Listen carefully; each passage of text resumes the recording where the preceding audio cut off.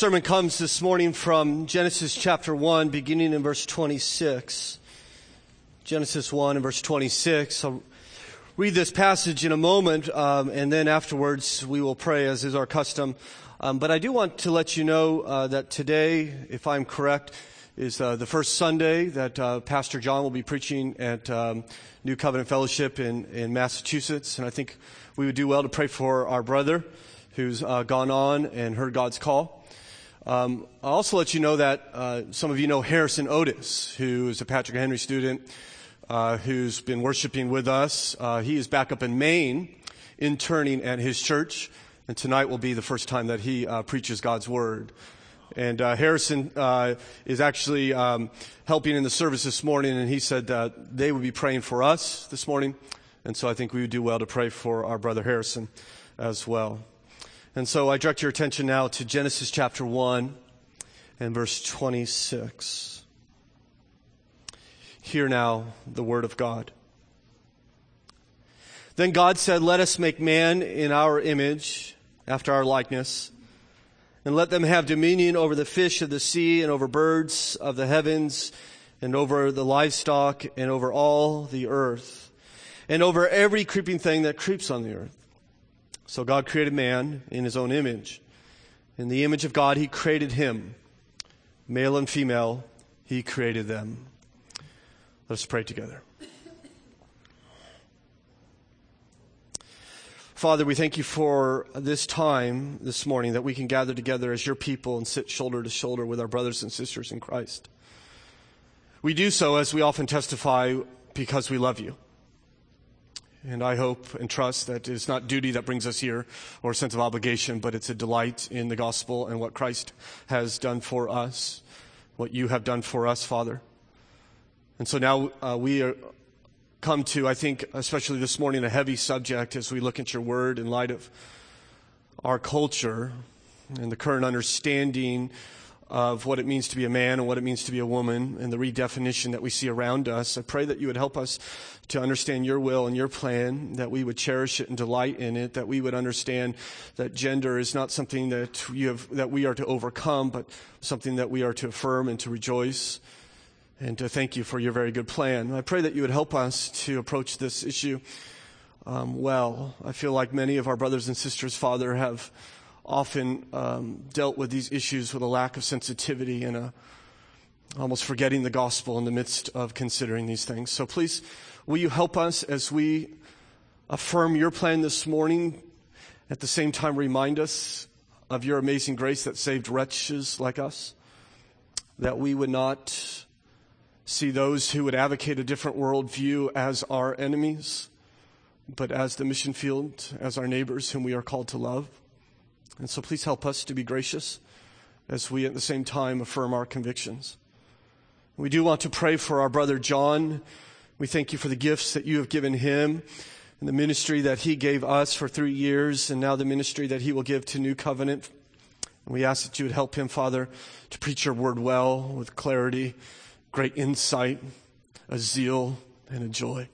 And we pray for our brother Harrison, who I trust this evening, when he preaches during the evening service, will experience a bit of trepidation as the first time to stand before God's people and authoritatively proclaim your word. And we pray, Father, that you would walk with him, that he would know of your Spirit's power and presence in his life, and that you would, Father, bless his ministry, that great fruit would come not only in his life, but those that will sit under his teaching.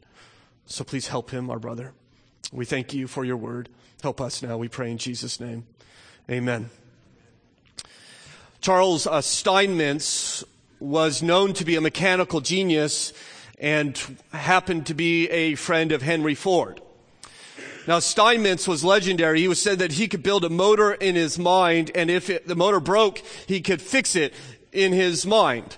And so when he would actually develop a motor of some sort, it would work. It would run with absolute precision. Well, there was one day in which one of Steinmetz's creations there in the Ford Motor Company broke. The assembly line broke down. And none of Ford's men could fix the assembly plant, this machine. And so Henry Ford called his friend Steinmetz. He came over and tinkered for a few minutes, threw the switch, and everything was working back in order. A few days later, Ford received a bill from Steinmetz for $10,000. Ford wrote back to his friend, "Charlie, don't you think your bill is a little high for just a little tinkering?" And so Steinmetz revised his bill. He sent back a new one, this one saying tinkering, $10. Knowing where to tinker, $9,990. You see, the Creator knows His creation. He knows it better than anyone. What Steinmetz created, He knew exactly what it needed. And as you and I have discovered in our study of Genesis, that we too have a Creator. We call Him God. He has made us. And He, as our Creator, knows us better than we know ourselves. And here we see in this passage, especially in verse 27, that He has not only made us, but He has made us different from one another. Specifically, He has made us as men and women. He has created gender. You notice this in verse 27. So God created man in His own image. In the image of God, He created them. Male and female, He created them. And the reason why we even have to kind of pause for a Sunday and address this reality, which seems to be so evident to you and I, is that many in our culture, in fact, the majority of our culture, I believe, has rejected this gift that we call gender. It has been redefined and continues to be in a number of ways. And so this week, perhaps as early as tomorrow, the Supreme Court of the United States will decide whether the federal government can legally define marriage as the union of one man and one woman. The majority of our fellow Americans would say that that definition should not hold. For the first time in perhaps the history of this nation, the majority of our fellow citizens believe that marriage should be broadened to also take into account the union of two individuals of the same sex. The world is changing. The Boy Scouts of America recently, despite court rulings in their favor last month, have for the first time changed their policy to invite openly homosexual scouts to join their scout troop. This just mirroring a number of laws that have recently been passed, if you just consider the month of May, last month, for instance. On May 21st, the British House of Commons legalized, at least in their house, homosexual marriage by a vote of 70% in favor. 3 days earlier in France, on May 18th, France legalized homosexual marriage. 4 days before that, Brazil legalized homosexual marriage. On that same day, Minnesota legalized homosexual marriage. On May 7th, Delaware legalized homosexual marriage. On May 2nd, Rhode Island legalized homosexual marriage. It seems to me that almost every assumption about the family that we once took for granted, perhaps just a couple decades ago, have now been tossed aside. Everything's changed. Our understanding of children and child rearing, our understanding of dating and marriage, monogamy and divorce, sex and shame, the roles of men and women have all changed. One pastor, I think, rightly says if you were to go back 100 years from now and describe the culture in which you live in today, they simply would not have believed it. Today in our land, there's a tidal wave of homosexuality, an epidemic of divorce, a plummeting rate of marriage, a growth of promiscuity, illegitimate children, the lengthening of adolescence, the changing definition of marriage, and the rise of great emotional stress and confusion that comes from these realities. Unfortunately, the church has not been spared. As you well know, there are gender roles that are changing even within the church. It's not uncommon now to have a woman serve as a pastor in a church, that which would have been unspeakable some 40 or 50 years ago. Moreover, many churches are now inviting homosexuals to marry with even in their auditoriums and their buildings. And this change is not just affecting the issue of marriage. In fact, the root issue, the issue of gender, is being impacted. Last night, Allegra and I, in fact, were watching CNN and an Anderson Cooper special, which a former Navy SEAL now would like to be regarded as a woman. He's a transgender man who now says he is a woman. He has selected his gender or her gender and has chosen a new one, going from a man to a woman. We see this happening throughout our nation. In fact, in New York City, you can walk into the county court office and you could change your gender on your birth certificate, but just by asking, "I'm no longer a man, please consider me to be a woman," or vice versa. This is not just happening with adults. This is impacting children as well. According to the San Francisco Chronicle, I quote, Park Day School is throwing out gender boundaries. Teachers have stopped asking children to line up according to sex when walking to and from class. They now let boys play girls and girls play boys in skits, and there's a unisex bathroom. Park Day's gender-neutral metamorphosis happened over the past few years as applications trickled in for kindergartners who do not fit on either side of the gender line. One girl enrolled as a boy, and there were other children who didn't dress or act in gender-typical ways. You see, the idea that these people, perhaps well-meaning people, are doing is that we ought to let people decide their gender. That we ought not to impose upon them the gender that maybe their physical anatomy would demand, but that is up for them to decide. And so Tom Little, the director of this school, explained that teachers and his school are taught gender-neutral vocabulary. We are careful not to create a situation where students are boxed in. We allow them to move back and forth until something feels right. Unfortunately, it's not only impacted our culture and the church and even children, but even God himself has not been spared. For many Christians today in America, to claim that God is a male or even Jesus is a male is offensive. The largest Presbyterian church in America, the PCUSA, have recently unanimously encouraged their church to refer to the triune God not as Father, Son, and Holy Spirit, but as Mother, Child, and Holy Womb. We see this taking place all around, at an increasingly greater rate. And so my question for us this morning as we consider God's Word is, does it matter if we call God our Father or our Mother? Why are Christians so caught up, so opinionated about this gender issue? I mean, if there are two people who happen by chance to be of the same sex and they would like to make vows to one another and live in faithfulness to one another, why is it that the church cares? Why do we speak up against that? Why shouldn't we let people decide? Does God have anything to say about this? Well, I believe he does. And so today, I know we were working through Genesis, but in light of the Supreme Court ruling, I thought we would stop today and consider what the Bible has to say about gender. Now, in our study of Genesis, it just jumped out to me in verse 27, and I thought perhaps it would do us well to consider this. And it's Father's Day. And so, this could be a Father's Day sermon. We're going to talk about what it means to be a man, which I think is a lot of fun. Not just talking about it, but being one. We'll also talk about what it means to be a woman, which is an area I will tread very carefully and be rather brief, as you see in a moment. I'd like to suggest to you a biblical worldview on gender. First of all, I'd suggest to you that God made genders equal. Secondly, I would suggest to you that God made genders different. And thirdly, I would suggest to you that God opposes gender distortions. So number one, God made genders equal. Notice our text here in verse 26 of Genesis 1. When the scripture says, then God said, let us make man in our image after our likeness. You see this repeated again in verse 27. So God created man in his own image. In the image of God, he created him. Male and female, he created them. And so the Bible wants to labor at this point that man is unique. Now we've been studying through Genesis 1 and we've seen that the other acts of creation have been created according to their, remember the word? It was their kind.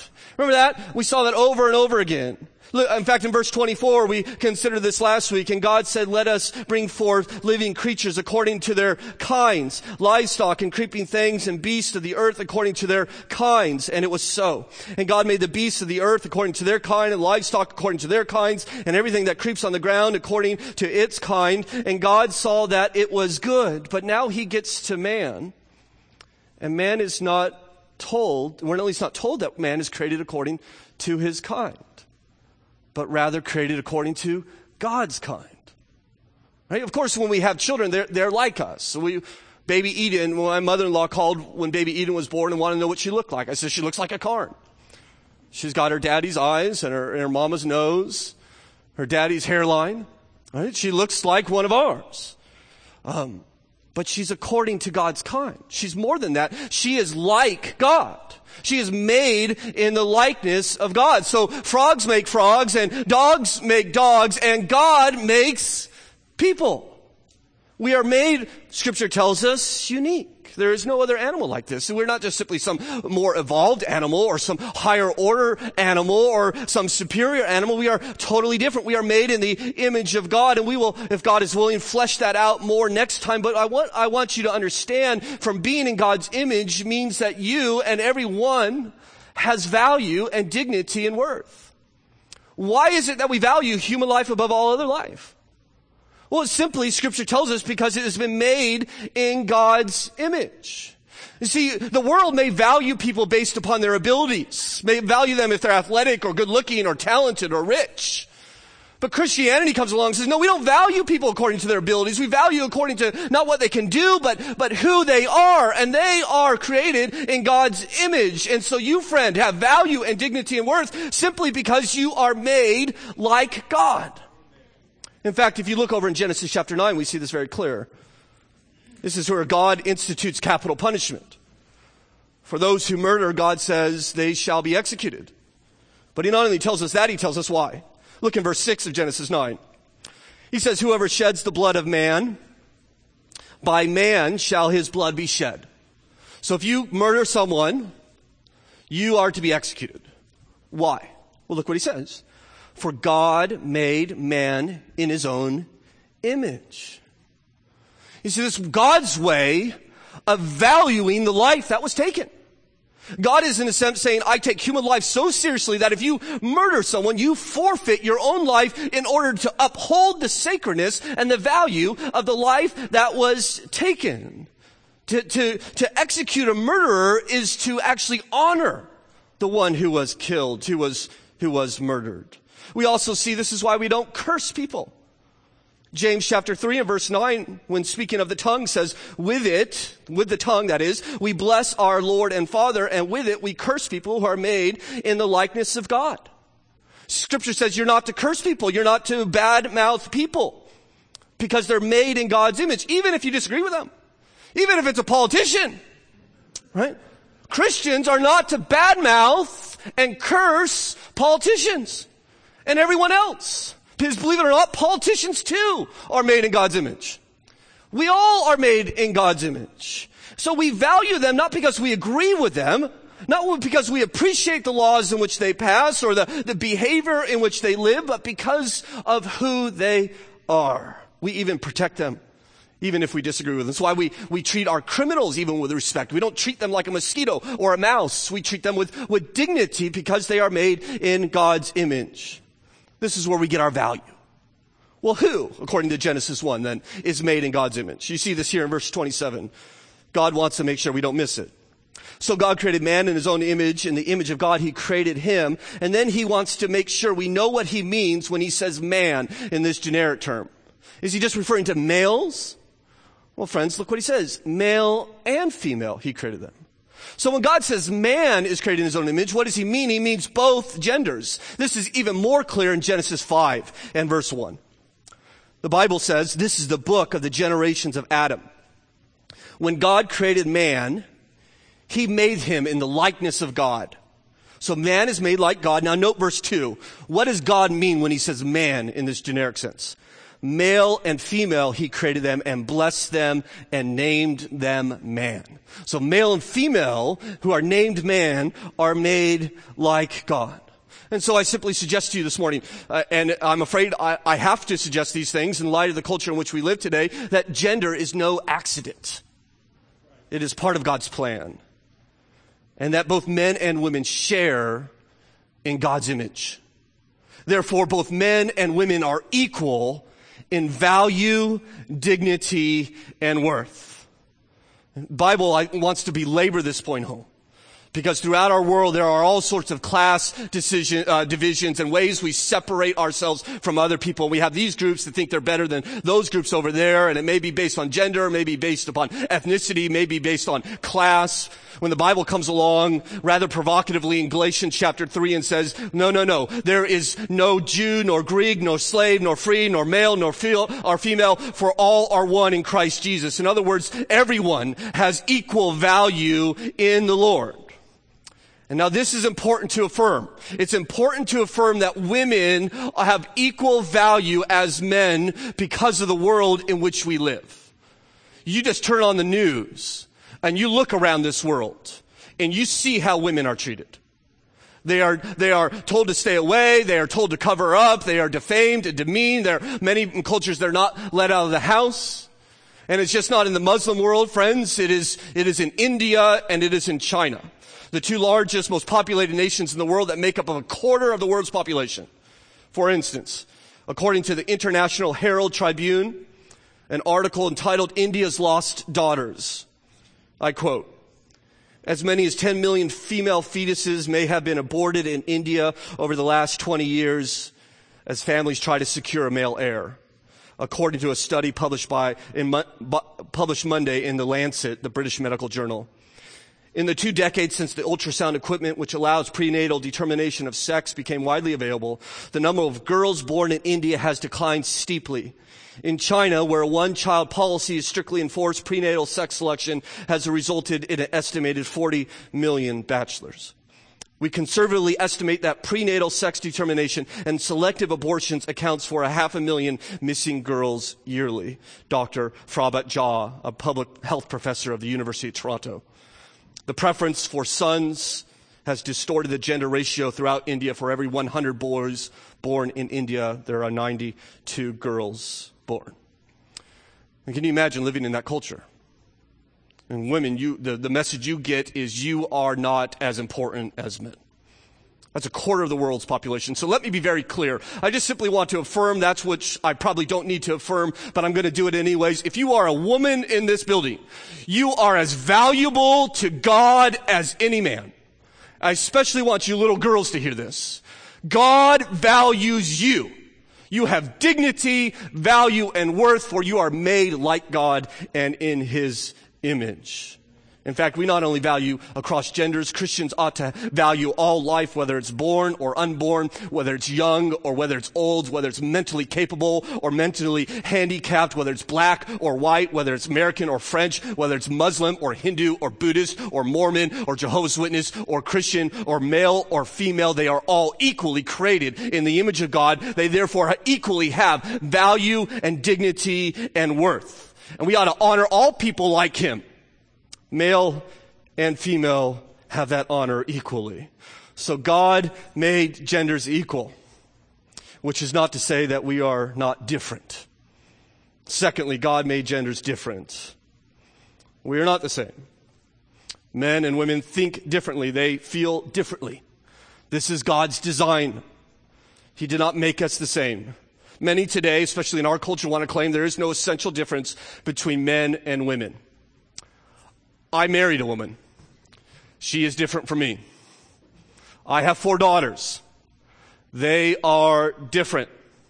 Girls have their own way of doing things. Many of them are very nurturing. My boys have their way of doing things. Usually includes destruction. My girls, a little Magdalene, my 3-year-old girl, will give tea to her stuffed animals. And my 4-year-old son, Gideon, will run them through with a sword. Right? And I had nothing to do with it. Well, maybe a little bit. In fact, my Magdalene, she's already learned to flirt.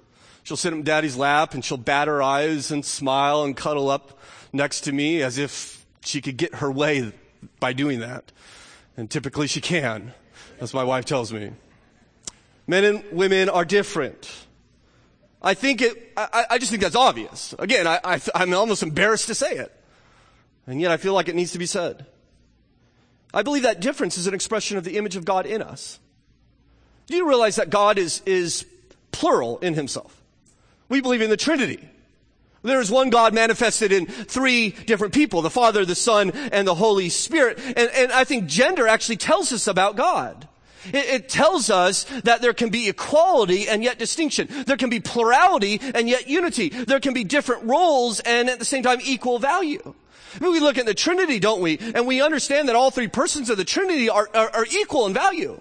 They're equal in glory and majesty and power, and yet they're very different and distinct in the roles in which they have. The Son willingly submits to the Father, not because He's God Jr., not because He's some inferior deity. That is His role.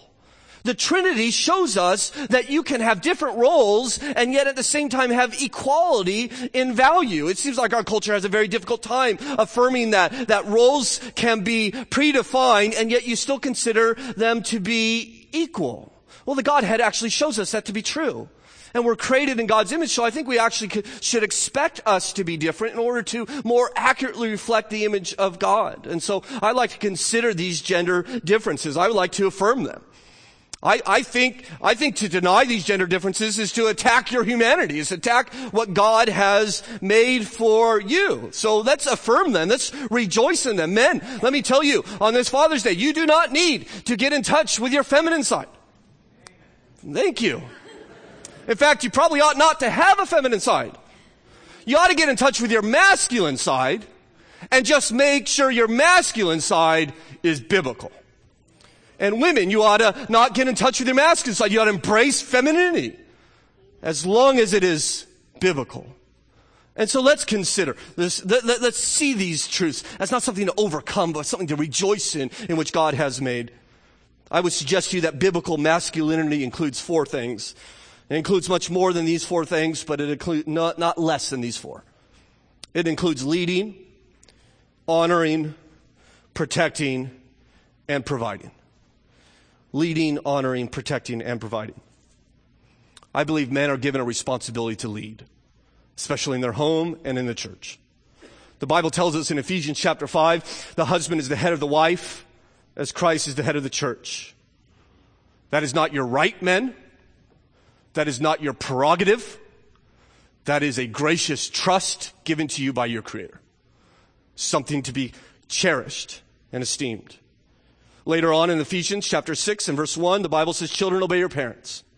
3 verses later, it says, fathers, bring them up in the nurture and discipline of the Lord. Now, I believe both parents have a role in disciplining the children. But I believe there is a special and unique responsibility for the moral life of the home, for the discipleship in the home that is given to the father. We see this in the very first family. Look in Genesis chapter 3. We see this, I think, with Adam and Eve. Of course, in chapter 2, God creates Adam, and then he creates a garden and puts Adam in the garden, and then he goes on and gives Adam some instructions. He says, okay, Adam, in this garden, I want you to work the land, I want you to keep it, and by the way, there's a bunch of trees here. You could eat of any tree, but there is a special tree, and if you eat of that tree, you're going to die. Now, God does not share that information with Eve. So there is a poison tree, if you will, in the garden, and if Eve eats of it, she's going to die, but God doesn't bother to tell her that. Well, I think the implication is that Adam, as the leader of the home, is to take God's word and to give it to his wife. And well, of course, we know that they failed miserably. And so they went in hiding, and in Genesis chapter 3 and verse 9, God shows up. Notice who he is looking for. But the Lord called to the man and said to him, where are you? Now, friends, it was Eve who sinned first. And yet when God shows up and when the dysfunction happens in the home, who's he looking for? Well, he's looking for the man. He wants Adam, as the head of the home, to give an account for his family. Now, certainly Eve has some responsibility, as we see in a moment, but the man has this unique and primary responsibility. I think of men in their homes as captains of their own ship. If the ship runs aground, even if they're not steering the ship, it may not be their fault, but it is their responsibility. This is their home. I am the president of the Carnation. The buck stops with me. I lead my home as God has told me to. Men ought to lead our home, and I believe if the family messes up, if my family goes astray, God is going to come knocking on my door, and when my children open the door, he's going to say, is your father home? If my wife opens the door, he's going to say, may I speak to the man of the house? I believe that is my role. I believe God has called me to lead my home. I believe he's called all you men to do likewise. And so how are you leading? What a glorious responsibility. What a great trust God has given us. Well, may we lead well. We also see, I believe, Scripture teaches that masculinity includes a responsibility to honor. The Bible says in 1 Peter chapter 3, husbands, live with your wives in an understanding way, showing honor to the woman as the weaker vessel. You see, manhood has nothing to do with being a dictator or patronizing or condescending. Manhood even doesn't have anything to do with seeking your own honor. Many people think leadership means you get to be honored. That's not leadership. Leadership is leading. And we see here that the man is not to seek his own honor, but he's to honor his wife. She's to be honored. The weaker vessel is to be honored. And we have all sorts of truths already built into our culture, which I think we ought to esteem and try to preserve as best we can. Who seats who? Who extends the hand of greeting to who? Who opens the door? Who walks through a crowd first? Who walks on the street side of the sidewalk? Well, it's the men, as we honor our wives. And I think we rightly should. Masculinity also includes providing. I think this is clear again in Genesis chapter 3. When God shows up and Adam and Eve have sinned and God begins to curse them. You notice the areas in which God curses them is their natural spheres of work. It touches their natural place in life. Look at verse 16 of Genesis 3. The Bible says, to the woman he said, I will surely multiply your pain in childbearing. In pain you shall bring forth children. Your desire shall be for your husband, and he shall rule over you. And to Adam he said, because you have listened to the voice of your wife and have eaten of the tree of which I commanded you, you shall not eat of it. Cursed is the ground because of you. In pain you shall eat of it all the days of your life. Thorns and thistles it shall bring forth for you, and you shall eat the plants of the field. By the sweat of your face you shall eat bread. Well, you notice the areas in which God curses. The woman, her life is impacted in childbearing and child raising. The man's life is impacted in this breadwinning labor. It's now going to be difficult for him. Now, both those things are essential for life. We need both of them. But I think God is targeting the specific areas in which he intends for us to occupy. That women often give that nurturing to the children and bringing up the family. And men are focused on providing for the family. Now, this is be very clear. I am not saying in any way that women cannot work, that women cannot bring in an income. We see that, in fact, in Scripture, that women are often giving labor to help provide for the family. We see that very clearly in Proverbs 31. But what I am saying is that though women may contribute to the needs of the family, the man should feel the primary responsibility to make sure the family has what it needs. If there's not bread on the table, the man ought to feel his masculinity challenged. He ought to feel, this is my job to make sure my family has what it needs. It is my job to make sure that my family has what is provided for it. Well, let me lastly suggest that being a man means you have a responsibility to protect. The Bible tells us in Ephesians chapter 5 and verse 25, husbands, love your wives as Christ loved the church and gave himself up for her. And Jesus gives himself up for his bride to protect her from sin, to protect her from hell. We sang it just a little while ago that he has conquered sin and the grave and hell. This is what Christ has done. He protected us. I think husbands are to image bear Christ well when we protect our families. And again, I think this is simply natural. If you and your wife are walking arm to arm down a alleyway one night and an assailant comes out with his face covered and a gun in his hand, what do, men? Well, you stand in front of your wife, do you not? You get in between this man and your wife and your family, and it's not because you're tougher than she is. It may be the opposite. It's not because you're more courageous. You do it because you're a man. And this is what God has put in you. And she's a woman, and she is right to receive that protection. She's not considered cowardly for hiding behind her husband, for seeking shelter under his protection. But the man rightly would if he ran away, if he ducked behind his wife. I certainly hope you don't think when you're sleeping in bed at night with your wife and you hear a bump in the middle of the night, you don't turn to her and say, it's your turn, honey. Huh? Go check it out. No, men are supposed to protect. I don't know if you've ever been on a cruise. But the first day on the cruise, you get your life jacket on, you go to your little dinghy where you're going to get into in case the ship goes down. But you are told very specifically, listen, women and children first. Well, is that because women are not as good swimmers as men? Well, I don't think so. I think it's because there's something in us. It's masculine to accept danger to protect others. I try to drill this home in my children over and over again. that my children are to protect girls. That my children, my boys, they hurt each other, they will be disciplined by their father. But when they hurt their sisters, there's a unique kind of discipline that daddy gives. When they hurt their mother, there is a unique discipline that they get. Because I want them to understand boys protect girls. This is why you have brothers. Tear into them, right? Wrestle, fight all you want. You don't fight with girls. You protect them. I want them to understand what it means to be a man. The Bible says that God is the protector of an orphan and the widow. We ought to bear God's image well. We ought to be men and protect women and our children. You see, masculinity, I believe, is a call to lead and not to dictate. It's a call to honor and not demean. It's a call to provide for and not to take from. It's a call to protect and not to harm. There seems to be a distorted masculinity in our day. I see it on the television all the time. Somehow we've defined masculinity in our culture as having a motorcycle or a fast car and being free from any kind of responsibility or any duty. Friends, that's not masculinity. That's adolescence. That's called being a child. That's what my children have.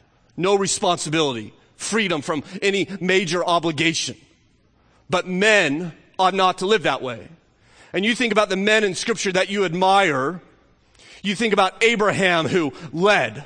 And you think about Boaz, who provided. And you think about Moses, who honored his people. You think about David, who protected. You think about Paul, who sacrificed. One pastor said men ought to lead in such a way that our wives and children find independence a burden and submission a joy. James Dobson put it this way: a Christian man is obligated to lead his family to the best of his ability. If his family has purchased too many items on credit, then the financial crunch is ultimately his fault. If the family never reads the Bible or seldom goes to church on Sunday, God holds the man to blame. If children are disrespectful and disobedient, the primary responsibility lies with the father, not his wife. In my view, he says, America's greatest need is for husbands to begin guiding their family rather than pouring every physical and emotional resource into the mere acquisition of money.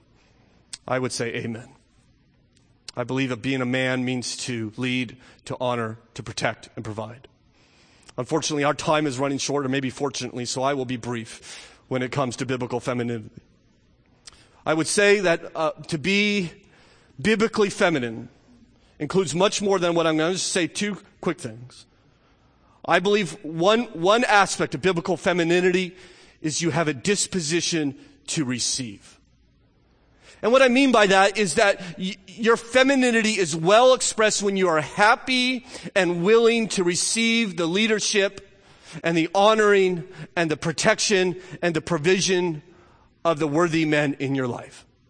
The Bible tells us in 1 Peter chapter 3, wives, be subject to your own husbands, so that even if some do not obey the word, they may be won without a word by the conduct of their wives.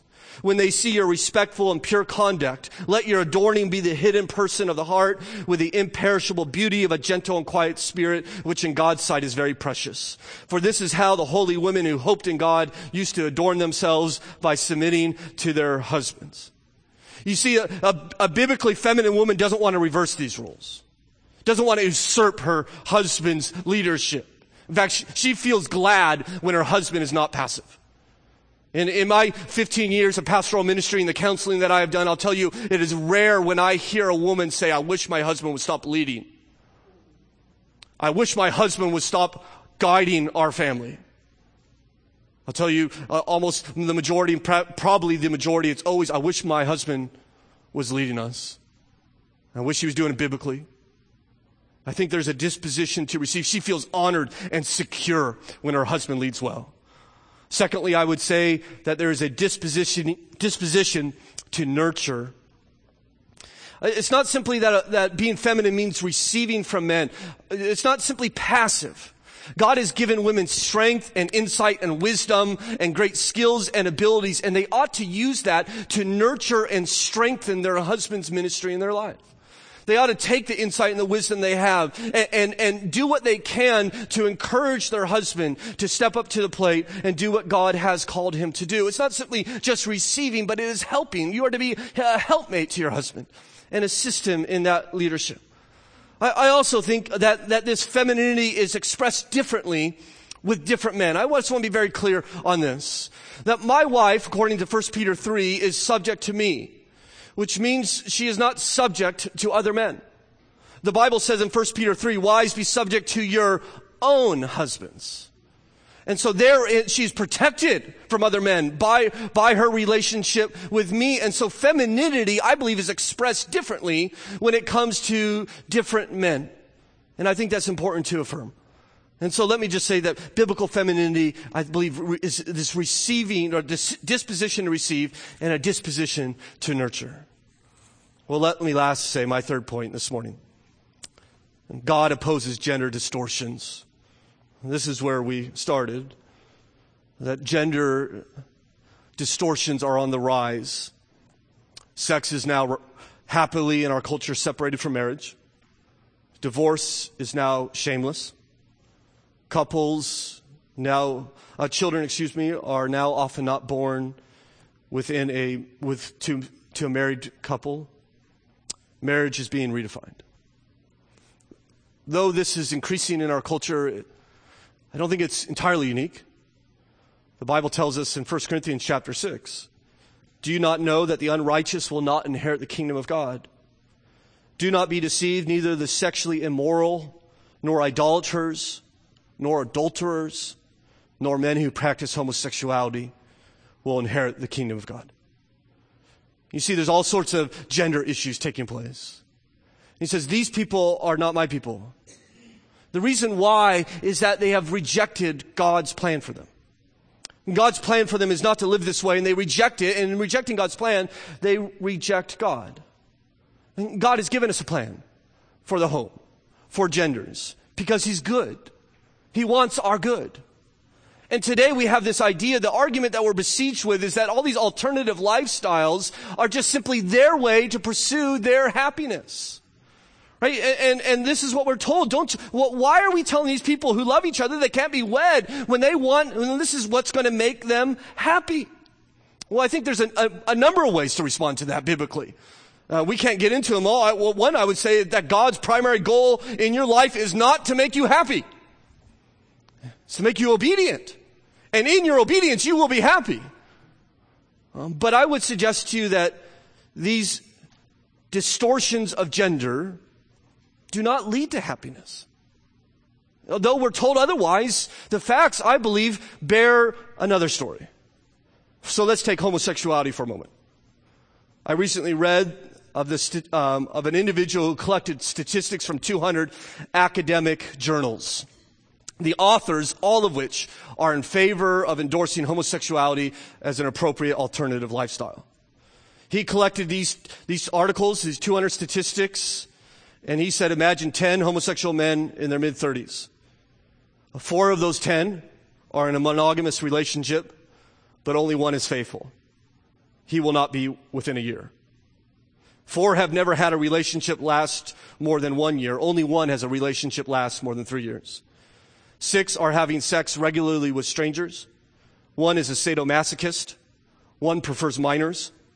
3 are currently alcoholics. 5 have a history of alcohol abuse. 4 a history of drug abuse. 5 regularly use at least 1 illegal drug. 3 are multiple drug users. 4 have a history of acute depression. 3 have seriously contemplated suicide. 2 have attempted suicide. 8 have a history of sexually transmitted diseases. 8 currently carry infectious pathogens. 3 currently suffer from urinary or digestive ailments caused by these pathogens. 3 are HIV infected. 1 has AIDS. And so our culture presents this picture as this perfectly normal, perfectly happy alternative lifestyle.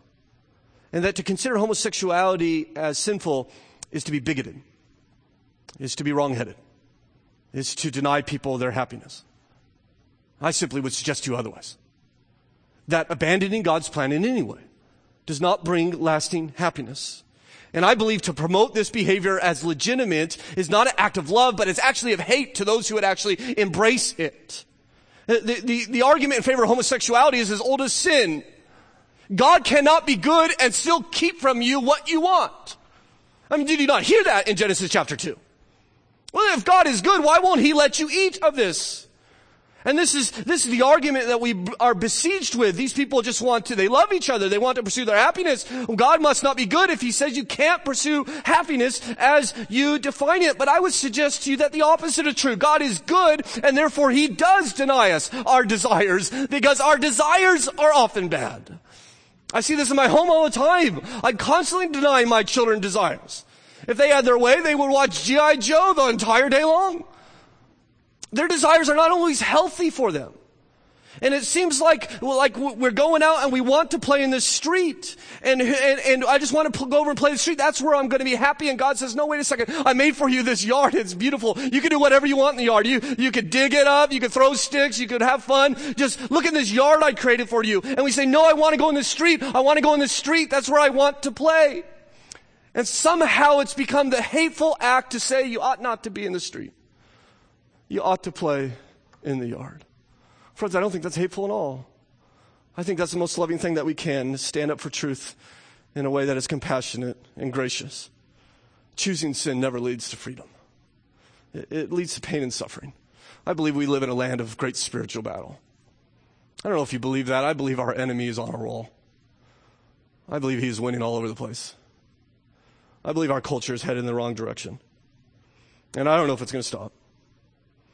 But I know what I'm called to do. I know what you're called to do, Christian. And you're called, men, to live like a biblical man. To lead and honor and protect and provide for your wives and your children. We're also called to be people who embrace truth. And who are willing to lovingly correct those who are going to reject it. Even if it brings on their own suffering. But let me say this lastly. That we ought to embrace truth and we ought to speak up for truth, not because we are concerned about our country. And this may be provocative, but you and I are not to stand up again in favor of the sanctity of marriage because we're concerned about what they are doing with our land. We're to do so because we love them. They are our neighbors. And when I read scripture, it says, I am to love my neighbor. They are not my enemy. They are the mission field. And you and I ought to stand up for truth in a way that does not pit them against us. But that they understand just like they understood Jesus. This man, though he may disagree with me, loves me. You and I are called to be his image bearers. We are to act like him. I pray that we would do so faithfully. Friends, those who embrace these alternative lifestyles are not our opponents. In fact, the gospel is for those who fail in gender issues, isn't it? There's a Redeemer. He buys people back from sin. Do you know that Jesus Christ came to this earth because we sinned, because we failed? And like our neighbors are failing today. And he came and he lived a perfect life because we could not. Because we, like the world, were wretches as we sing of the amazing grace that saved wretches like us. And he lived that perfect life and died upon a cross. And there on that cross, he received all the punishment for my sin and for your sin. That which would have taken me an eternity to bear, Christ received it in but hours there in his agony. And he did that for you, and he did that for those in this world. And 3 days later, he kicked open that grave and walked out of that tomb, for he had victory over death as God the Father showed, I received this payment for your sin. I'll tell you this morning, if you are here and you are not a Christian, though I may have said many things that perhaps hit you the wrong way, I did it because I simply love you and love God. It's not because I hate you. It's because I want what's best for you. And I'll tell you this morning, what is best for you, your eternal good, is to bow your knee to your Maker, King Jesus, who will receive you with great love and give you forgiveness and adoption into his family. You will become heirs of God and co-heirs for Christ forever if you will just simply turn from your rebellious sin with repentance in your heart, calling out to Jesus for forgiveness. I can think of no better news. That's the God that we worship, a God full of grace, willing to receive those who would bow their knee. This is the God that continues to redeem. May he do that work of redemption in our land. Father in heaven, we thank you for this time this morning to consider your word. We feel, I believe, it's somewhat of a shame that we even have to go over these issues. But this is the land in which we live. I pray that you would help your people represent you well. I think, Father, we are often resemble the Pharisees more than we do Christ. And we who think we have our acts together and do everything that's good and look down our nose at those who do not. And Christ has shown us a different way, Father. He has shown us that he has come for sinful people. He has come for those who would reject your plan in any sort of way. Will you help your church to be like Jesus? Will we stand for truth in such a way that does not alienate people, but at least communicates that we love them? Will we not yell at people and scream and call people names, for they too are created in your image? They have dignity and value and worth. Help us. Help your people. I pray for my friend here this morning. I pray that if he or she has yet to bow her or his knee to Jesus, that you would give her faith to do so. That you would change their life forever. Father, we pray for our Supreme Court who will rule this week on a very important issue. We ask that you give them good wisdom. We ask that they would base their decision not on the fad of the last decade, but upon timeless truth that culture after culture has received and embraced, that your word clearly proclaims. If they do not, will you help us to live wisely in this land that continually rejects what you have called for us to do. We love you, Father. We thank you for King Jesus. I love you, Jesus. We thank you that you have given us amazing grace, that while we were wretches, while we ran away, that you came for us with great love. Help us to follow you this week, we pray in Jesus' name.